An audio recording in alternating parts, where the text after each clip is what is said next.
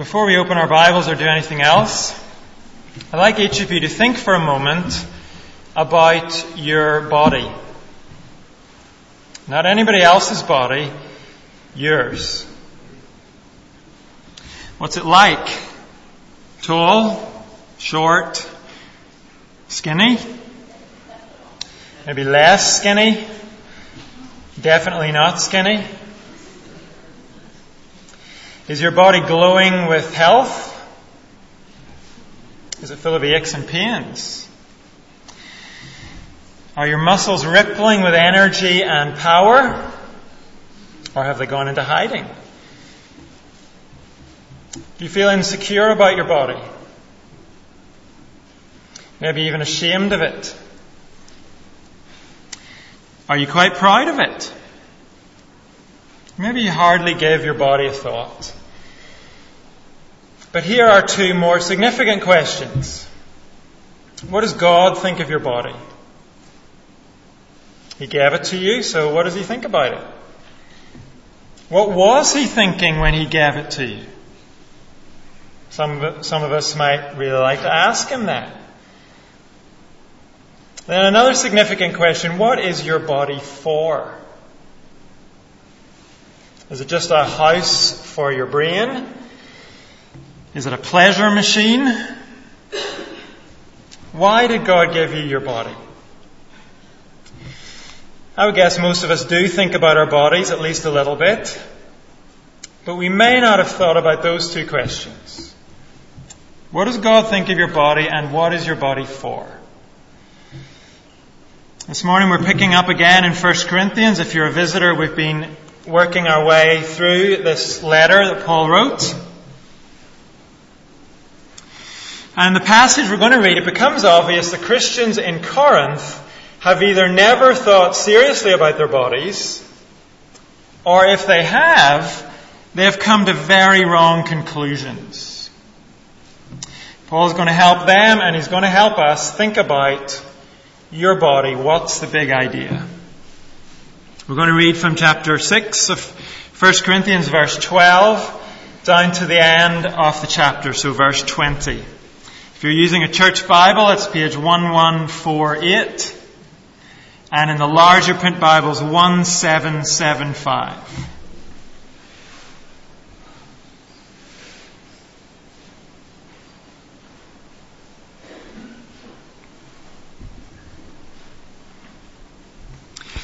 I have the right to do anything, you say, but not everything is beneficial. I have the right to do anything, but I will not be mastered by anything. You say, food for the stomach and the stomach for food, and God will destroy them both. The body, however, is not meant for sexual immorality, but for the Lord, and the Lord for the body. By His power, God raised the Lord from the dead, and He will raise us also. Do you not know that your bodies are members of Christ Himself? Shall I then take the members of Christ and unite them with a prostitute? Never. Do you not know that he who unites himself with a prostitute is one with her in body? For it is said, the two will become one flesh. But whoever is united with the Lord is one with Him in spirit. Flee from sexual immorality. All other sins a person commits are outside the body. But whoever sins sexually sins against their own body. Do you not know that your bodies are temples of the Holy Spirit, who is in you, whom you have received from God? You are not your own. You were bought at a price. Therefore, honor God with your bodies. This is God's Word. And in these verses, Paul points to three big truths to help us understand the big idea as far as our bodies are concerned. He speaks about the resurrection. He speaks about our union with Jesus Christ, and he speaks about the fact that God's Holy Spirit lives in us. And he relates each of those truths to our bodies. We know Paul is well informed about the situation in Corinth. He knows what's going on in the church, and that includes knowing what people are saying in the church. The kind of slogans or sound bites they're using in the church.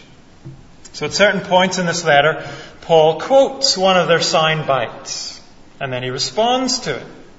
We have examples of that here in verses 12 and 13. Paul quotes 2 Corinthian sound bites. The original language didn't have quotation marks, so they have to be supplied in English. And some translations close them slightly earlier than the NIV does, but I think the NIV has the quotation marks in the right place. The Corinthian Christians are saying, I have the right to do anything. And they're saying, food for the stomach and the stomach for food, and God will destroy them both. So putting those statements together, here is the Corinthian outlook. My body is my body. I can do what I want with it.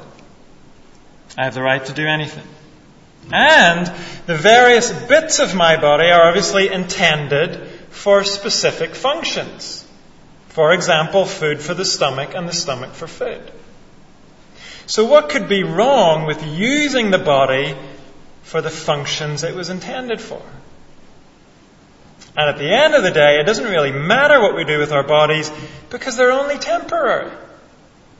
They have no long-term significance because God will destroy them.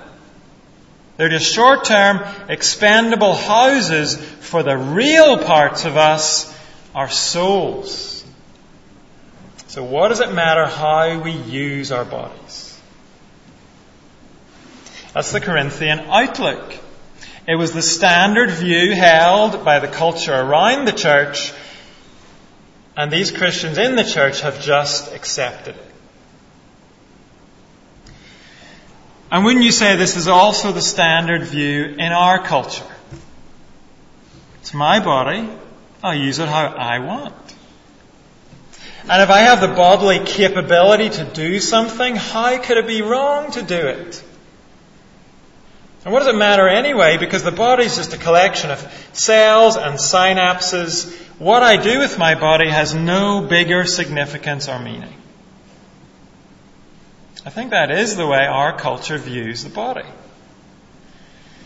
And it's so easy for us to go along with that. But Paul wants to challenge us. And in verse 12, he throws out 2 little challenges. You say, I have the right to do anything. But even if that were true, does that mean everything is good for you? Surely not everything is beneficial. Surely we all need some sort of guidance to decide what is beneficial and what's not. You say, I have the right to do anything, but even if that were true, can't some things lead you into slavery? Can't some ways of living end up mastering you so that you end up not free at all? I say those are little challenges. They're actually quite significant. But they're little in terms of our passage because Paul doesn't develop them. He just throws them out for us to think about. Isn't it true we need to come up with something a little better than I can do what I want? Isn't it actually a naive way to approach life? One that's likely to shipwreck our lives. Don't we first need to know what our bodies are for so we can then use them well? Verse 12 is intended to make us stop and think. Then in verse 13, Paul takes another Corinthian slogan, food for the stomach and the stomach for food, and God will destroy them both. We'll see in a moment the Corinthians were taking that same logic about the stomach and they were applying it to other parts of their bodies. Our stomachs are for food, aren't they? And aren't our sex organs for sex? So what could be wrong with using them for sex? The logic was leading the Corinthian Christians into sexual immorality. And just so we're clear, according to the Bible, sexual immorality is anything outside of God's blueprint for sex. God's blueprint is very simple. Sex is designed by our Creator for the context of a marriage between one man and one woman. That blueprint was given in the 2nd chapter of the Bible. And the rest of the Bible refers back repeatedly to that blueprint. Paul will do it later in this passage. The blueprint given at the very beginning will always be the blueprint. God thought carefully about the blueprint before He gave it. He designed it in perfect wisdom, holiness, and love. And He ain't going to change His mind about it. That's what the Bible tells us. So according to the Bible, in the context of marriage between one man and one woman, sex is good. And the Bible celebrates it. It's not shy about it, it celebrates it. In fact, it devotes a whole book to celebrating good sex, the Song of Solomon. On the other hand, sex outside of God's blueprint, whether it's unmarried sex, adulterous sex, homosexual sex, or pretend sex, also known as using pornography, if it's outside of God's blueprint, it is sexual immorality. That means it's sinful as far as God is concerned, and it is also harmful to us as men and women created by God. Because it's not what sex was designed for. Well, that's just by way of clarification. The point is that the Corinthians' view of their bodies is leading them into sexual immorality. Paul does mention some specific kinds of immorality. In verse 15, he mentions sex with prostitutes. And in the verses just before, in verses 9 to 11, he also mentioned adultery and homosexuality.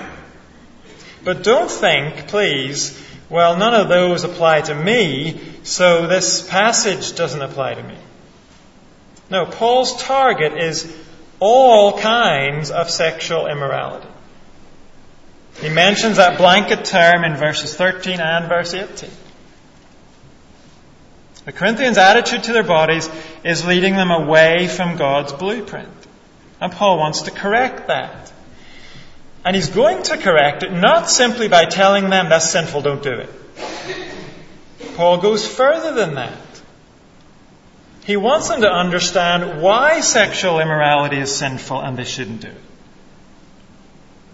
And to achieve that, he helps them think properly about their bodies. The first thing he says is that the resurrection means your body matters more than you think. Look at the middle of verse 13. The body is not meant for sexual immorality, but for the Lord, and the Lord for the body. By His power, God raised the Lord from the dead, and He will raise us also. The Corinthians say, it's my body. Paul says, actually, your body belongs to the Lord. The Corinthians say, my body's for sex. Paul says, actually, your body is for the Lord who owns it. It's for whatever He says it's for. The Corinthians said, my body's only temporary.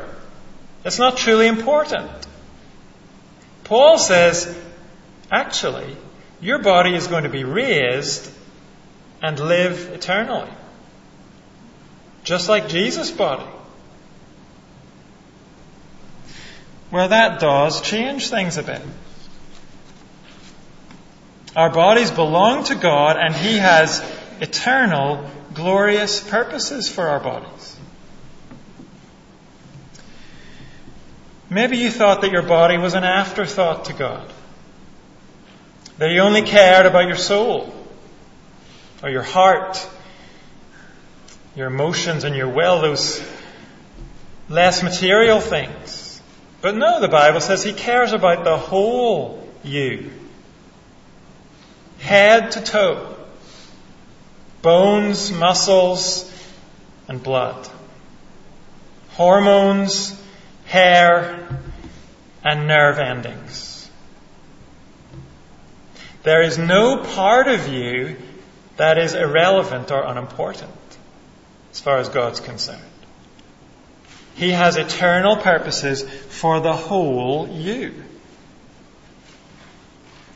He aims for you to love and serve Him with every atom of your body. Maybe you're ashamed of your body, but God isn't. Maybe you think it's okay to abuse your body, but God doesn't. Your body matters more than you think. And the truth of the resurrection proves that. God didn't treat Jesus' body like it was irrelevant, did He? He didn't ditch Jesus' body like an old sack. He raised Jesus' body to live forever. And as God treated Jesus' body, so He will treat yours and mine. Will your resurrection body be exactly like it is now? No.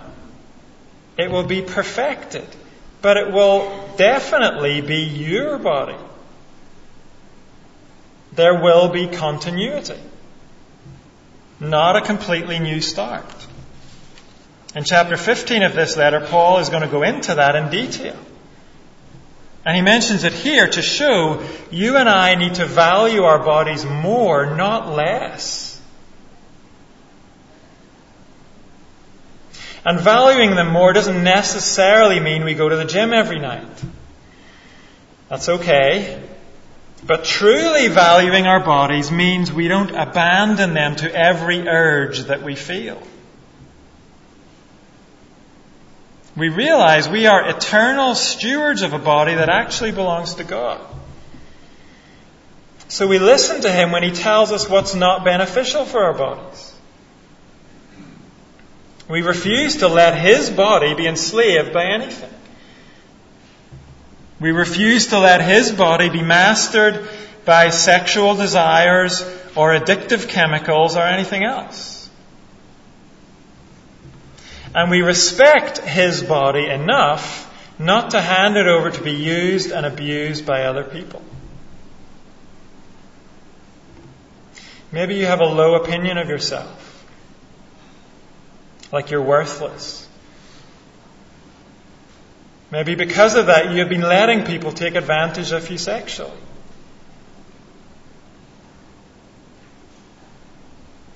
If that's true, then please take God at His word. You are eternally valuable to Him. All of you is valuable to Him. You may hate yourself, but God doesn't. Don't give your body to people who will just use you and move on. Offer your body back to God. Dedicate it to Him. Follow His instruction about how to respect your body. Trust Him when He says He is eternally committed to making you glorious and beautiful, just like His Son Jesus.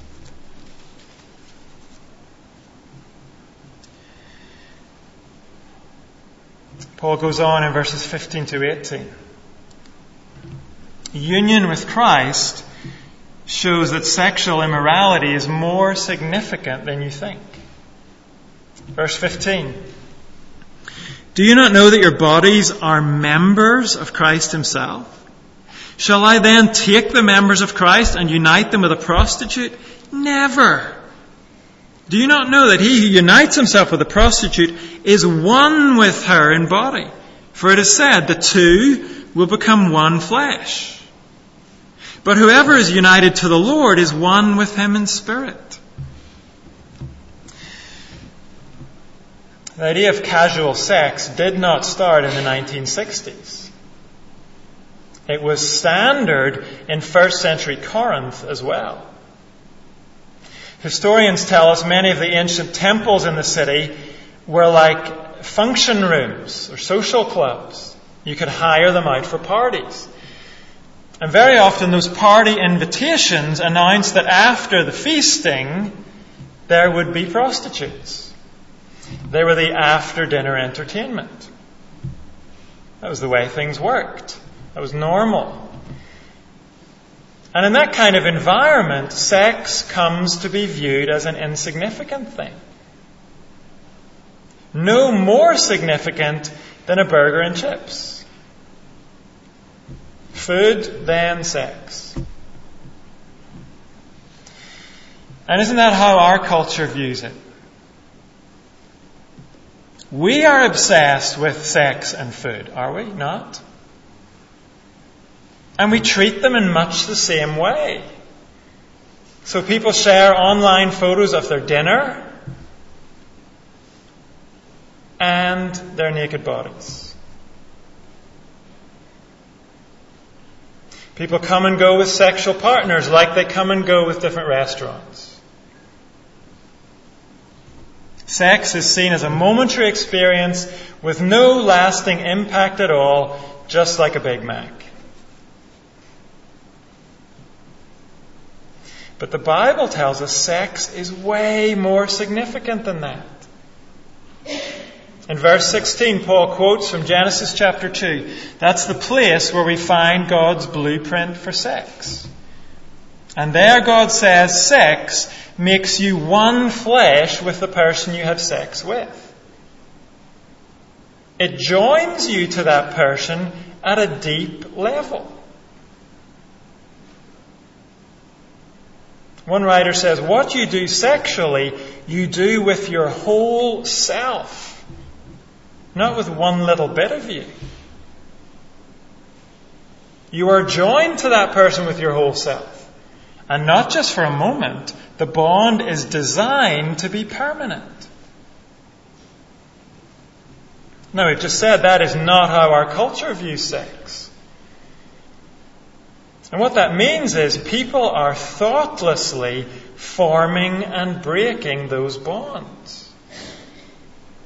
Forming and breaking those significant whole person bonds that are intended to be permanent. And over time, what that does is it withers you away. It dries up your ability to have a lasting relationship. What starts out seeming like great freedom ends up in loneliness. Because each new sexual relationship means a little bit less than the last one. You've become one flesh with so many people, there's not much of you left.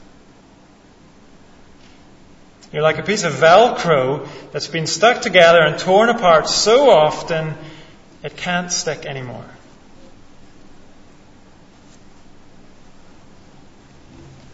That's the significance of the one flesh statement in Genesis chapter 2. It's talking about bonds that are not meant to be broken. And we break them to our own harm. And as Paul quotes Genesis 2 here, we might expect him to say, so then, don't be promiscuous. Commit yourself to one person in marriage and make that your only sexual relationship. That's a proper application of Genesis chapter 2, but it is not what Paul says. He will deal with human marriage in chapter 7 of this letter. But here, he makes a different application. He says the sexual union of marriage is just a picture of an even greater union. The union between Christ and his church. Verse 15, do you not know that your bodies are members of Christ himself? We use the word member to mean something usually pretty weak. Like I'm a member of the debating society or the golf club. That kind of membership might mean nothing more than I go once a month and I pay a subscription every year. But here in verse 15, the word member means way, way more than that. It means an inseparable part of something. So the sense is, don't you know that your bodies are limbs and organs of Christ himself? You're tied to him that inseparably. Christ is united to his church like a husband is united to his wife. You're truly one. The bond is permanent. And it's a whole person bond, body and spirit. You see that in verse 17. He's mentioned that our bodies are members of Christ, and he says in verse 17, we are one with him in spirit also. So then, how unthinkable is it for a Christian to go and take that body that belongs to Christ and use it for sexual immorality? The focus here is not just on prostitution. It's on any form of sexual immorality. The issue is, when someone who belongs to Christ gets involved in sexual immorality, they are doing violence to their bond with Christ. They're defiling the relationship they have with Christ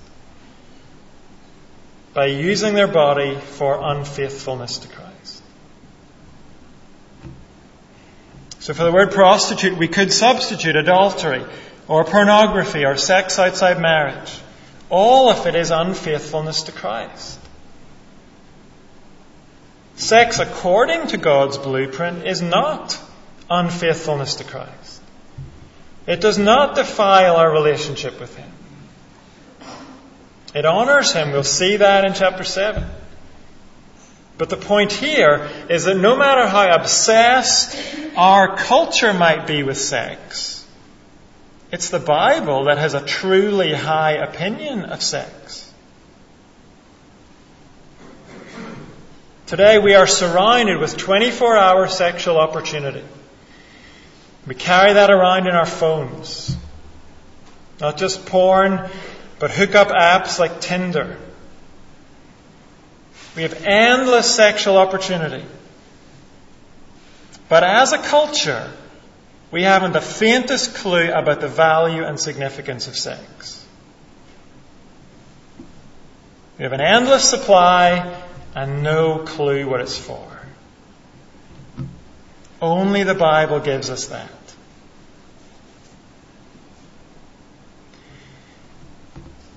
So if you've fallen for a low-budget, pale imitation understanding of sex, it's time for you to think bigger. And the Bible gives you a bigger view of sex than you will get anywhere else. But let me be clear on what the Bible's view is. It is not that sex itself is the pinnacle of human experience. It is not that a life without sex is somehow a deficient life. Jesus Christ never had sex. Do any of us want to say his life was deficient? So the point is not that a life without sex is a deficient life. It's that sexual activity outside of God's blueprint is not just play. It's not just another leisure activity. It's destructive. It destroys you and it destroys your relationship to Jesus Christ. So please do not hear this and think, I need to get married or I'll miss out. Don't go home thinking that. What we are to take home is that sex is not for playing around with. It's much too significant to play around with. Better never to have a sexual experience of any kind than to go chasing sexual experiences outside of God's blueprint. To do that is to be unfaithful to our Saviour and to harm ourselves, body and soul. That's what Paul is telling us. Look how he underlines it for us in verse 18. Flee from sexual immorality. Take drastic, evasive action. If you can't stop looking at stuff in your phone, get rid of your phone. Chuck it. Get a dumb phone. A lot of commentators on this think that Paul may have in mind Joseph in the Old Testament fleeing from Potiphar's wife. We read about that in Genesis chapter 39. Joseph was sold as a slave into Egypt by his brothers, and he ended up working there for a well-to-do man called Potiphar. And Potiphar's wife took a fancy to Joseph. She said to him, "Come to bed with me." Joseph said no. But one day, when everyone else was out, she caught him by his cloak and said, "Come to bed with me." So Joseph said, "Well, let me sit on the end of your bed and we'll discuss this. I'll give you some reasons why I don't think it's a good idea. You can give me your reasons why you think it's a good idea." No, that's not what he did. Genesis says he left his cloak in her hand and ran out of the house. He took off down the street. He fled. And if you and I are serious about our relationship with Christ, we will also be willing to literally cut and run from certain situations. Because it's obvious staying around is going to lead to sexual immorality. So instead of asking, how far can I go in this situation, get out of the room if necessary. Get out of the car. Get out of the relationship if necessary, if you're not married to the person. And it's inevitably going that way again and again.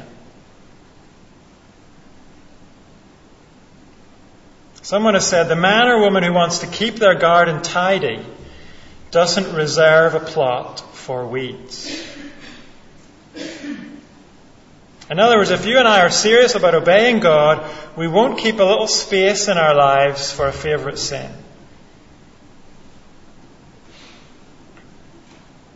So if you struggle with pornography, but you think that getting accountability software or even ditching your smartphone is too big a step, that is reserving a plot for weeds. It's saying, I want to flee sin, I do, but I don't want to flee it that much.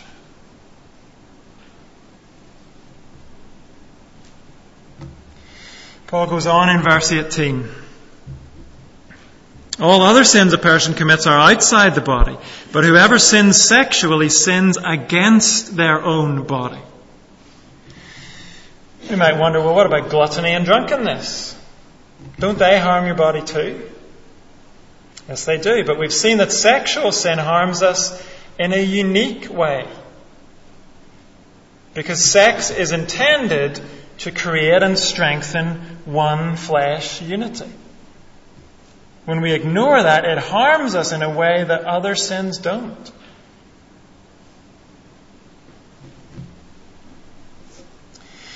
Finally, in verses 19 to 20, the indwelling of the Holy Spirit proves you are more privileged than you think.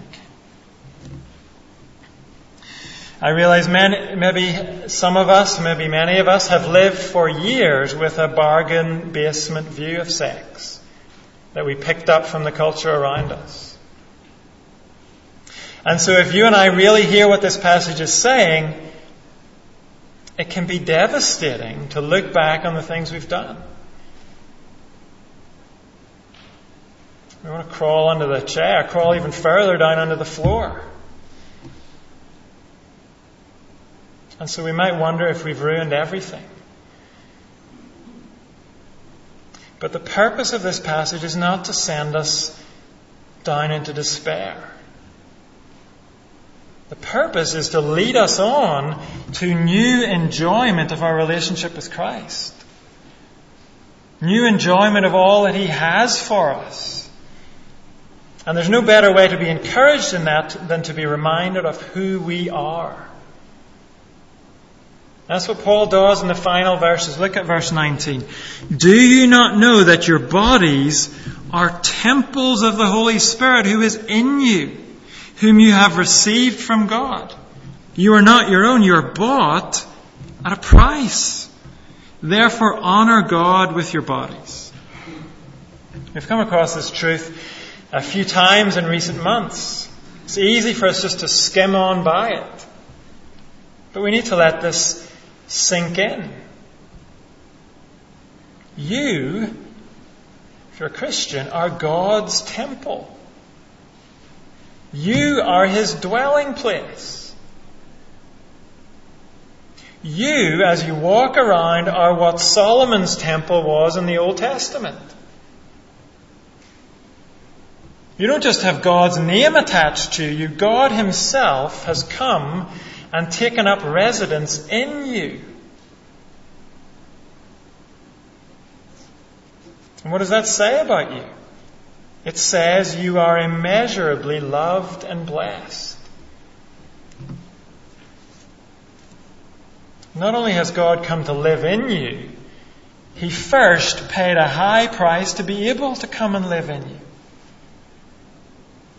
The price in verse 19 was the lifeblood of God's own Son, poured out on the cross for you.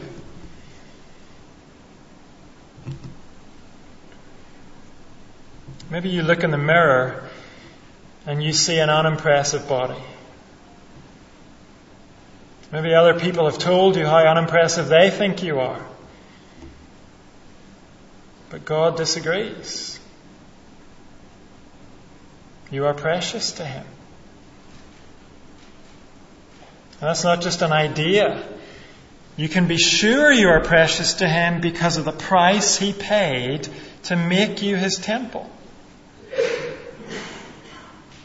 And when you and I begin to realize that, it will make sin seem more and more alien to us, more and more unattractive, because we are loved by God. And whatever we do, wherever we go, we take God with us there. In your bedroom, God is there with you. In your car, at school, at work, on holiday, as you look at that screen, God is there with you. You are a walking, breathing temple of God.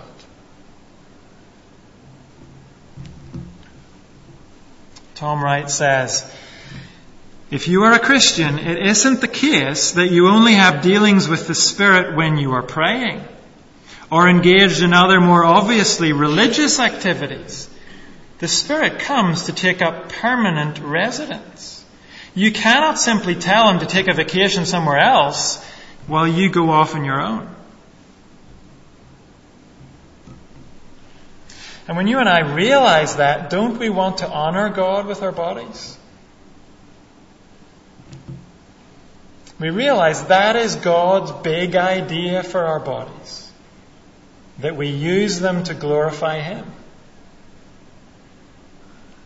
The blessing of having God in us brings with it a serious responsibility for us.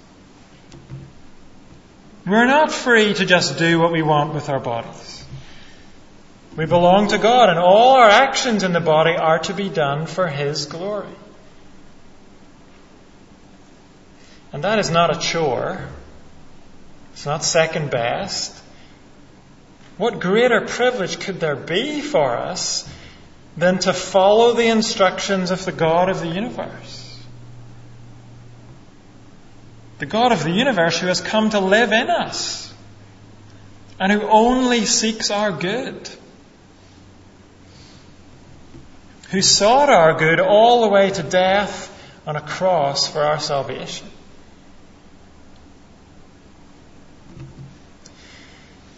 So as we close, let's just take a moment to consider this quietly where we sit.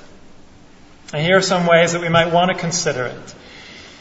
Where we have failed in this, if we are currently failing in this, let's turn from our sin. Let's run back to our Savior for cleansing. Let's talk to God about that, seriously. And as we look to the future, let's commit to take our body much more seriously. Let's commit to live out God's high and holy purposes for our body. Whatever drastic action that might mean for us. And let's never try to do that alone. God has given us one another so we can help each other, not pretend to each other. So let's ask for help. Let's take a moment to consider how this affects us and how each of us personally needs to respond. And if you're absolutely convinced this passage doesn't apply to you directly, then you can use the time to pray for everyone else. Let's do that quietly where we sit.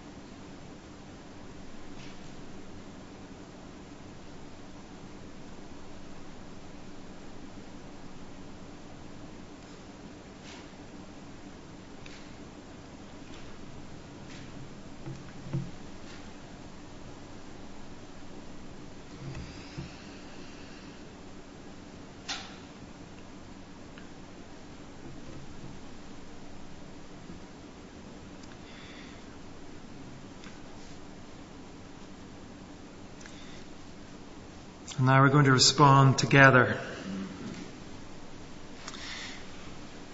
as we sing, "Reign in me." And if you have spoken honestly to God about wanting to